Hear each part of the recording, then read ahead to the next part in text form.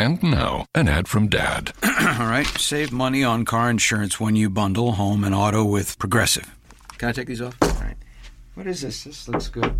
Wow, that's well made. Where did you get this? I'm talking to you with the hair. Yeah, where did you get this? It's good stuff. That's solid. That's not veneer, that's solid stuff. Progressive can't save you from becoming your parents, but we can save you money when you bundle home and auto. Progressive Casualty Insurance Company, affiliates, and other insurers. Discounts not available in all states or situations.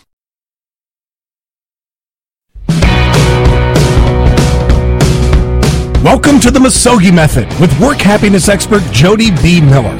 Each week, Jody interviews amazing people who have broken through huge barriers to achieve meaning, success, and happiness in their lives. For each of us, the path to lasting happiness has always been there, but it may take a MISOGI to get you on it. Here's your host, Jody B. Miller.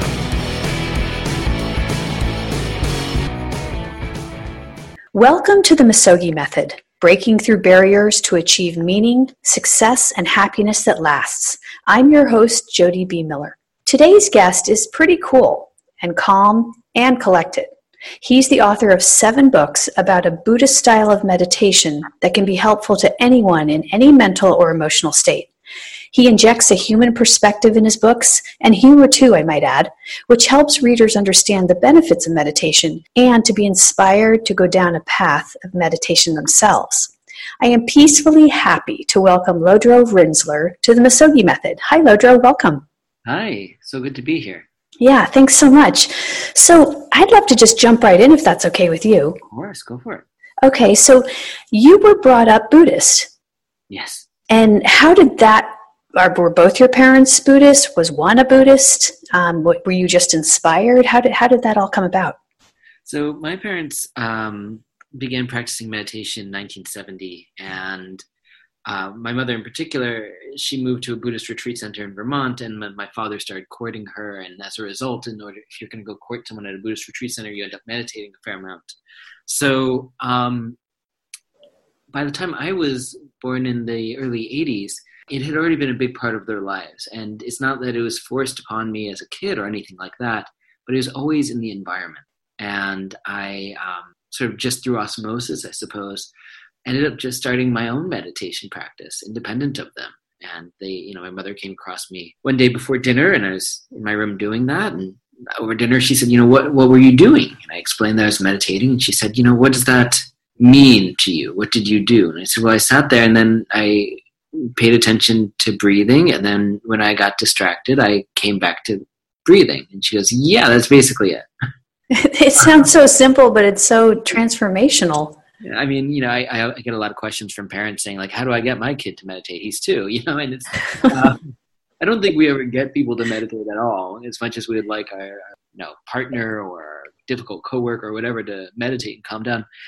It's like people have to sort of be inspired by it. And I think that was sort of my experience growing up, that I was inspired by their own practices, so I was interested myself. That's awesome. And then you started teaching it as well at a young age.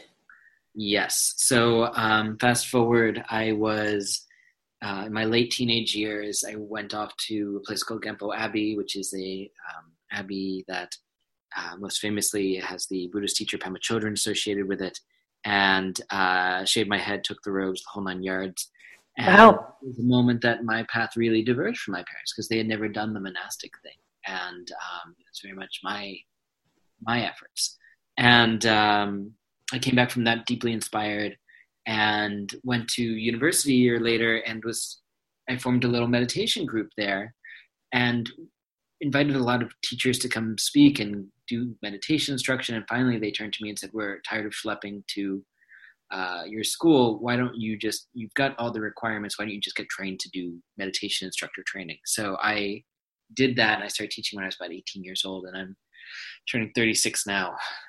Yeah. That's so cool. It kind of reminds me of, in my latest book called Drift to Shift, one of the stories is about a gentleman named Manoj who was the CEO of a company. The book's all about people kind of overcoming big barriers in their lives, and that ended up leading to my TEDx talk, but that's another conversation.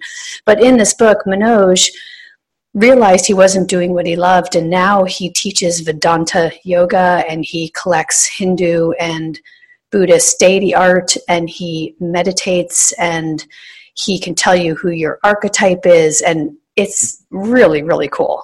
Yeah, it's absolutely wonderful. Yeah, it's just so neat to see people transform with the whole Buddhist experience. So I found your book, Sit Like a Buddha, when I went to the Vedanta temple in Santa Barbara. And there are a couple of them in California. And I'm a curious type, so I just sat down in the bookstore and I started reading it. And I was waiting to go to a lecture by a monk about silence, which I think is probably a big part of meditation. And I thought, I have to reach out to you and ask you to be on the show, because when I finished the book, I was totally inspired and changed my personal meditation practice. And I'm just really, really excited to have you here. And maybe we could go through actually that particular book, because I think it's a really good technical book about how to meditate and the benefits in it, if that's okay with you. Yeah, I'm happy to. I think there's so much out there about the different forms of meditation. And, I co-founded something called Mindful, which is a network of meditation studios. And we've got 45 teachers that come from Kundalini traditions, Vedantic traditions, Buddhist traditions, Jewish mindfulness instructors, you name it. And because there's meditation's really hitting this peak point where people are getting interested in it, it's sort of hard to know what's what. And so this book, Sit Like a Buddha, really is just a guide for one particular style, which is known as mindfulness. Of course, that style has become very popular. I heard recently that if you go to Whole Foods, you will find something called mindful mayonnaise, which I'm not sure. Yes, I shop there. More mindful every time you eat it, or instructions on how to mindfully eat a sandwich. But, there's something sort of in the culture right now. But mindfulness is the act of being present with something that's going on right now, non-judgmentally. So the way we often train in that is to actually be mindful of the body breathing. And part of that is just because the body's already doing it. Like even as you're sitting here, we're having a conversation, we're breathing. As people are listening, they're breathing. It's already happening. So we don't need to do anything. We don't need to fix anything. We don't need to change anything. We can actually just relax into the present moment through focusing on this thing that's already occurring, which is the breath. Which is so key to pay attention to. The part that I just was laughing about, when to me was kind of funny because it was hard for me, was the actual posture. And when I sit to meditate, I have very tight hips because I was a long distance runner for a long time. And so I'll go in a yoga class, for example, and sit on not one, but 3 bolsters because my knees are around my chin. So how do people sit that their bodies are tighter? Great question. I do think it's helpful to work with a trained meditation instructor who can actually sort of look at your body and help you find the right posture for you. I think there's some very basic fixes that are universal, that have been around for thousands of years that I don't necessarily feel like we need to mess with. But, for people who have longer legs, you might want to sit up higher. For people who have an issue in terms of their back, there's ways to actually offer yourself some back support. And I'll just sort of touch on a couple of things briefly. One being that a lot of times people have issues when they sit down to meditate with their legs crossed because their legs fall asleep. First of all, some people really prefer to kneel. And if you kneel with your legs parallel, it's actually not a bad thing. And it's actually quite easy. And then for people who prefer to sit cross-legged like I do, making sure that your knees drop a little bit below your hips. And the reason that actually happens, it sort of elevates you to a way that the blood flows more normally. And lo and behold, your legs aren't as likely to fall asleep. Your knees aren't going to be in as much pain. So it really, like the little subtleties of knowing what we're doing around these things goes a long way. Mm-hmm. So then you're not distracted by a little tweak here or there. It sounds like it needs to be comfortable, but present and not too sleepy of a position. Yes. And then you also mentioned having your eyes open, which I thought was really kind of interesting and unique. And so I've been trying that by looking out. I look more out at nature, but you had mentioned sort of just looking ahead or looking a little bit ahead of you. Yeah, I mean, so much of this particular practice is just being with things as they are. And sometimes, I live in New York City. It's, things can be loud. Oh, yes. I used to live there. Very loud. Sometimes it can be quiet. And it's sort of like we're learning to hold our seat regardless of what's going on. Mm-hmm. And if we spent our life trying to find the perfect spot to meditate, and we could only meditate in that spot, and it has to be completely tranquil, the moment that a butterfly goes by and it's annoying us, our mind is still our mind, you know? So learning to actually be with our situation as is a really valuable thing, which means, in this case, in the same way that we're not necessarily going to like plug up our ears so that we don't get distracted by sound, we're not going to necessarily shut our eyes to block out what we see. If we just rest our gaze a few feet in front of us in a loose and relaxed manner, that can actually become an experience of deep relaxation in terms of the body, because we're not sort of one-pointedly, shooting lasers with our eyes into one spot. But it also gives us a sense of accommodation, that we're really just accommodating whatever happens. And if someone's twitching next to us or someone's completely still, that's okay. Our mind is our mind. Yeah, I love that. Another element of your book that I liked is you start out with wanting to know why. Like, what is your intention? You talked about conscious and unconscious intentions, but the why of why a person wants to meditate. Yes. I think it's really important because so many of us get disheartened along the way. Mm-hmm. We think, I meditated once and it didn't feel like a massage. I thought it was going to be as relaxing as a massage. And then we never want to do it again. And that gets really tricky because the benefits of meditation is literally rewiring the brain. Mm-hmm. Every time we drift off in thought in meditation, we come back to whatever the object is, a mantra, a breath, the sound. We are saying, I don't have to chase after every anxiety-producing thought down each rabbit hole. I can just do things as they are. So we keep saying, I drifted off, not a big deal. I come back over and over and over again. And that creates new neural pathways in the brain. That work does not happen overnight. In fact, I once heard a neuroscientist talk about it more like rain hitting a mountain. The mountain doesn't immediately create these little cracks where the water will flow, but over time they all add up. Each little raindrop actually adds up so that there's new indentations in the mountain. And it's sort of, our brains are very plastic. They're a little bit easier than that. Well, it sounds like a big message in between the lines there is just not to be so hard on yourself. 100%. Yeah. I find a lot of people beat themselves up. And quite frankly, you can't use meditation as another way to sort of, perpetuate our own self-aggression. That's sort of counter to the process. Mm-hmm. And we do that all the time, don't we? 100%. So every time we drift off, we could just acknowledge it very gently and say, hey, it's not a big deal. And yeah. The breath or whatever the object may be.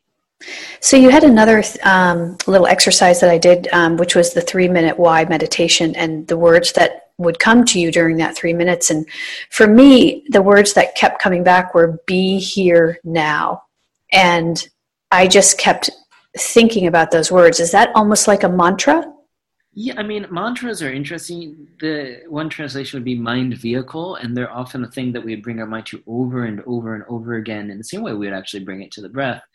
In some traditions, such as transcendental meditation, obviously, we are using the mantra as a way to actually tune into what's going on to the extent that we transcend the mantra and then relax the mind so it rests in its natural state.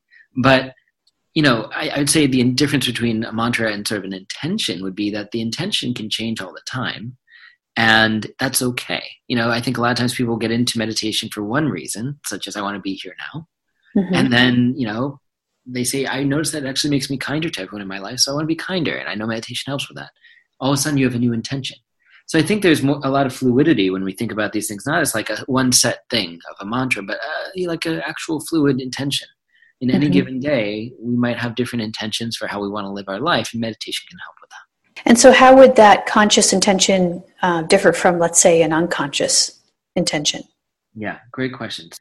Let's say that we don't even, we're like, I'm going to try meditation because it sounds cool and I heard it on this podcast, which is fine. But at some point, when you do it for 3 days in a row and you're not seeing these great ramifications of, reduced stress and boosting your immune system and normalizing your sleep and all the things that the research these days are showing us. If after 3 days you don't do that, you're going to say, I don't want to do it anymore, because you don't even know why you got into it in the first place. But if you have an intention, like I have heard that this is actually going to make me more present and I want to be more present for my life, I want to show up for it in a meaningful way, then you actually are going to be more motivated when you're sitting there on the 4th day and it's really warm and cozy in your bed and you don't want to get out. You say, but here's why I'm doing it. Yeah. So does that help lead to more consistency when you know your reason? Exactly it. Yeah.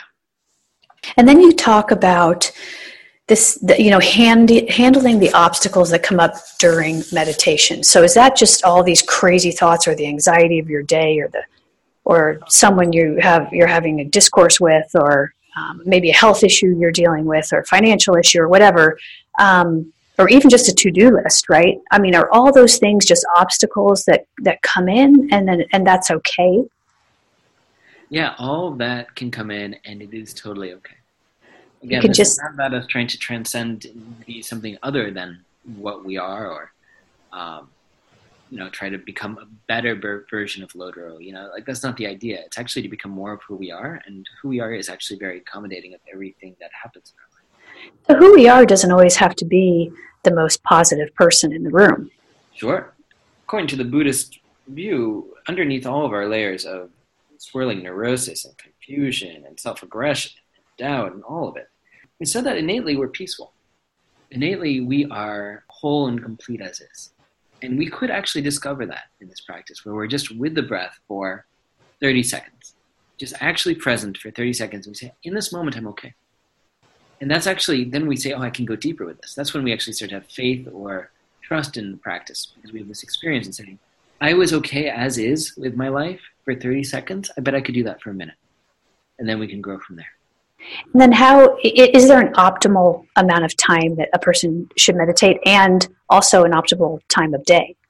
Great question. So I say for someone who's just starting off with meditation, it's actually really nice to just start at 10 minutes a day. And it doesn't, for some people that might sound a lot, some people it doesn't sound enough. 10 minutes of getting to know yourself is 10 minutes of getting to know yourself. That's wonderful. So setting a timer, something that you don't have to look at your watch every minute and say, is this over yet? But something that's going to go off. And setting that aside so that you can just do, in this case, mindfulness of the breath practice, just actually relaxing with the breath, noticing when you drift off, coming back to it.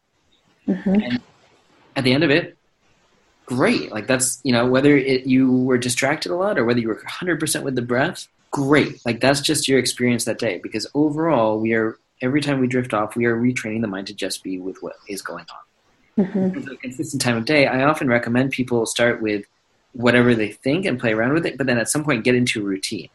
By that I mean really breaking it into your going to bed routine, your getting up in the morning routine, your getting home from work routine, something that's like, for me, for example, I will get up and I will go for a run, I will shower, I will get dressed, I will walk the dog, and I will sit down, have a cup of coffee, and I will meditate. It's just part of what I do, right? Mm-hmm. And in the same way that, I also brush my teeth in there, don't worry. But, I wouldn't think to mention it because it's just part of the day. Mm-hmm. And we could actually get our meditation practice with those 10 minutes of, after I brush my teeth and I sit down and meditate. If we can do that, that will go a long way in terms of keeping us consistent with this practice and seeing the benefits. So when you think about the benefits in your own life, you've been doing this really basically your whole life. How has it changed you specifically, both mentally, physically, emotionally? What do you see as the biggest benefits for you? Yeah, I'm a weird case just because, as you said, that's who you are, though, right? Maturing into my 30s versus meditating for an extra 5 years or whatever. Right. But I will say that overall, I found that meditation and deepening my practice has helped me show up, as I said before, sort of more meaningfully and authentically for my life. And part of that is actually just getting to know myself better, getting to know some of my bias, my own patterns, sort of getting to know the good, bad, and the ugly of myself. And through that, actually starting to free myself of a lot of negative patterns. And I think there's always work for us to do in that. I think that people we should be very scared of are the teachers who are like, yeah, now I'm 100% all better, and you should. Well, life is an evolution, right? New experiences, new environments, new thoughts, it sounds like when I was listening to your talk at Google, for example, just have one book turned into another book and another book. I got the feeling, and I like to do this, you sort of went with the flow of your life, and okay, that makes sense. Wow, that's an inspired idea. I'm going to go in that direction that feels good, and I know myself. And is that sort of does any of that resonate? Yeah, it does. For me personally, I would say maybe 4 or 5 years ago, I sat down and I said, okay, what's the through line of all of this stuff? And at that point, I guess done maybe 2 books or something like that. And so I literally put up on the wall, I had books, and I had online meditation courses I was leading. I was leading private students. And I I was working for a magazine. I was writing for them a little bit. I literally put everything I do up on the wall. And I said, okay, I guess the through line here is I really want to make meditation as accessible as possible to everyone. That's the overall intent. And then from there, it was a pretty quick process of saying, what work do I do that actually fits into this and what does not? Mm-hmm. And I think even, hopefully these mindful meditation studios will be around for hundreds of years, but even if it all shut down tomorrow, like that, my ability and my intent of trying to make meditation accessible doesn't necessarily go away. Mm-hmm. This is the current iteration of it, and the books are still an iteration of it, and teaching is still an iteration of it. But it's you said, it's always an evolution. So I think we always have to consider the heart intention, and then how do we try to manifest it in many, many different ways. Yeah, I really like that because I do a lot of different things all around work happiness and corporate wellness and employee engagement. And often I think, okay, I do workshops, I do keynotes, I did a TEDx talk, I'm speaking at conferences, I'm speaking in companies, I'm helping people find jobs, it's just so much different stuff. And I like what you just said about that heartfelt intention. What is that? And then put it all up on a wall. And for those listening who are maybe trying to figure out what they do, if they do a lot of things, and just be okay with it and just see where the thread line goes with that, maybe through meditation. Yeah. It's funny, I was going to ask you this question, but you've already answered it. A lot of what you've talked about meditation is being present, but yet you're still okay with looking toward the future. Yes. Well, that's the thing, right? It's not like, I think people are like, can you have ambition? Can you have goals when you meditate? And of course you can do all of that. But you can't get too attached to what that looks like. Because if we have a really fixed idea, I have to have this position at this company and then I'm going to be happy. Mm-hmm. One of two things happen. We either get that position at that company and we discover that we want something else all of a sudden, or we don't and we're disappointed. So it's like we can't get too fixed about this is my external factor and I need this thing in order to actually have happiness, because those things are going to always shift and change. I believe that too. I think once you attain something that you've been set out to do, and I've done this many times in my different careers in TV and finance and what I do now, once I got there and got that job at that network or got that job at that top investment bank, I went, oh, okay, now I get it. Now I'm getting good at it. Now what? Like you're constantly, I think, looking for the next evolution of who you are. Like you said, as you're growing into your 30s, you're saying, okay, how does my life all fit together? Do I sit here and meditate for 5 more years, or do I just sort of use meditation as part of my life and see what I'm growing into? Yeah, I think that's a beautiful way of putting it. Yeah.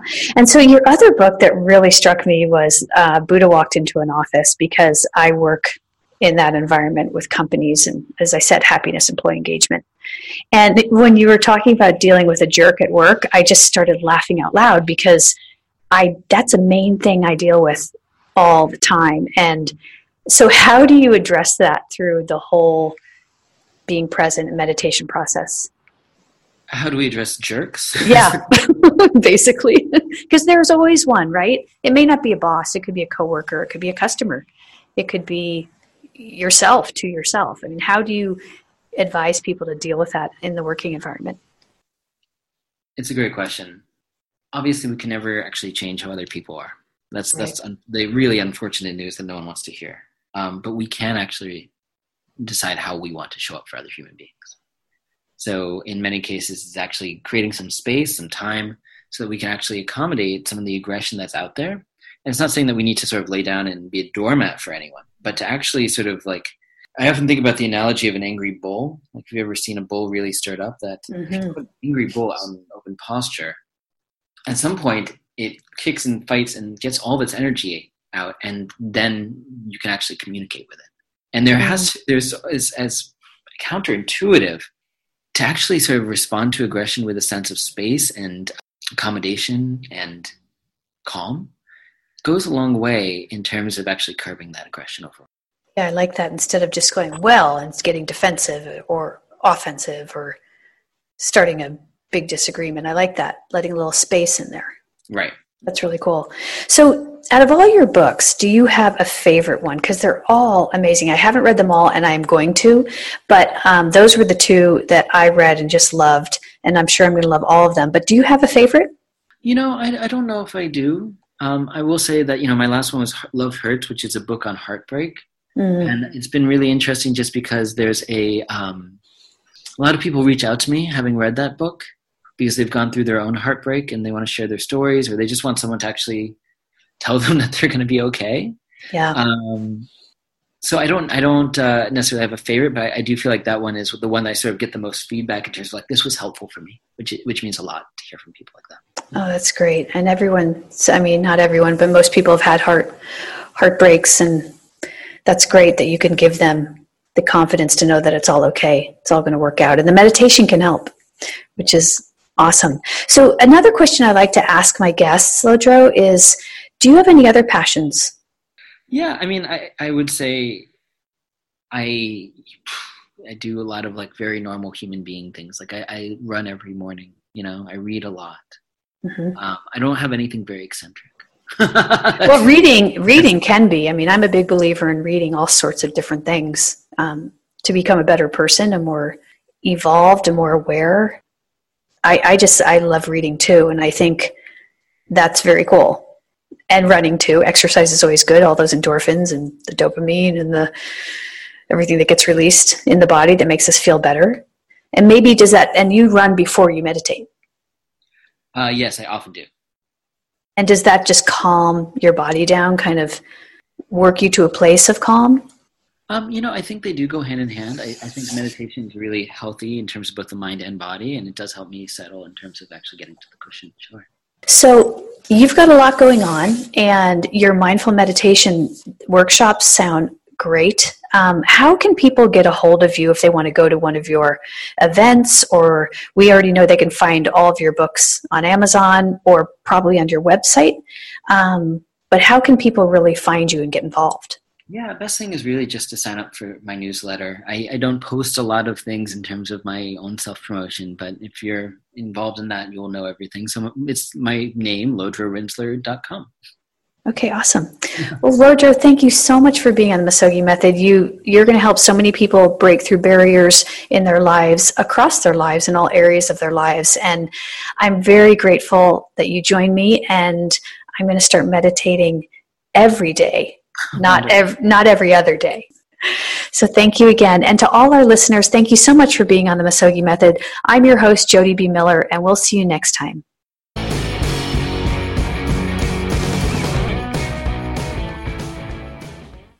Hi, I'm Jay Farner, CEO of Quicken Loans. 30% of Americans who are planning home improvements of $5,000 or more will pay for those renovations with a high-interest credit card. That may not be a great idea. A better idea may be to take cash out of your home with a Quicken Loans 30-year fixed-rate mortgage. The rate today on our 30-year fixed-rate mortgage is 4.125%. APR 4.22%. Call us today at 800-QUICKEN or go to rocketmortgage.com. Rate subject to change. Pay 0.88% fee to receive this discounted rate. Call for cost information and conditions. Equal housing lender. License in all 50 states. NMLS number 3030.